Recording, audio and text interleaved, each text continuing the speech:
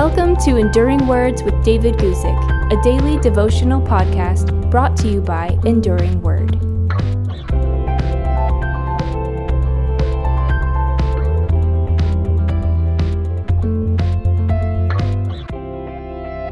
Today, I want to talk to you about a better way to put it off. Now, I don't mean in the sense of procrastination. I mean put it off in a different sense. You'll see what I mean. I'm going to read to you Colossians chapter 3, verses 8 and 9, which reads this. But now you yourselves are to put off all these: anger, wrath, malice, blasphemy, filthy language out of your mouth. Do not lie to one another, since you have put off the old man with his deeds. In the previous verses, Paul wrote to the Christians in Colossae about the kind of sins they should give up and consider themselves dead to. Paul wrote about sins that we normally consider notorious, sexual sins and greed and things like that. Here we see that Paul thought we should be concerned with more than the notorious sins. We should also be concerned with all sins, even what many people would think of as lesser sins. That's why Paul wrote, "Now you yourselves are to put off all these." The sins Paul here listed, anger, wrath, and so forth, are regarded by many people as little sins that Christians may overlook with little danger.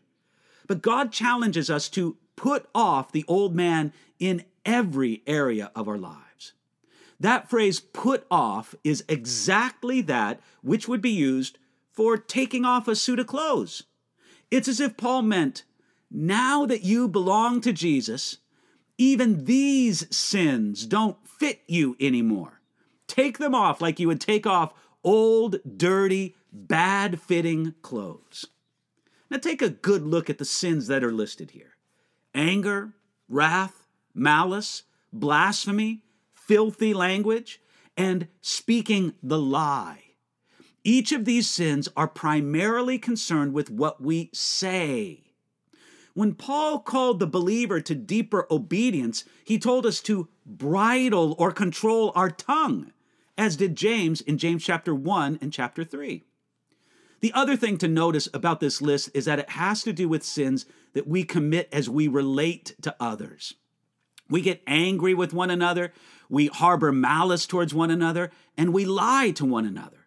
So as Paul listed sins in Colossians chapter 3, verses 5 and 9, he showed two high priorities in Christian living: sexual morality connected with a right attitude towards material things, and then also simply getting along in love with one another.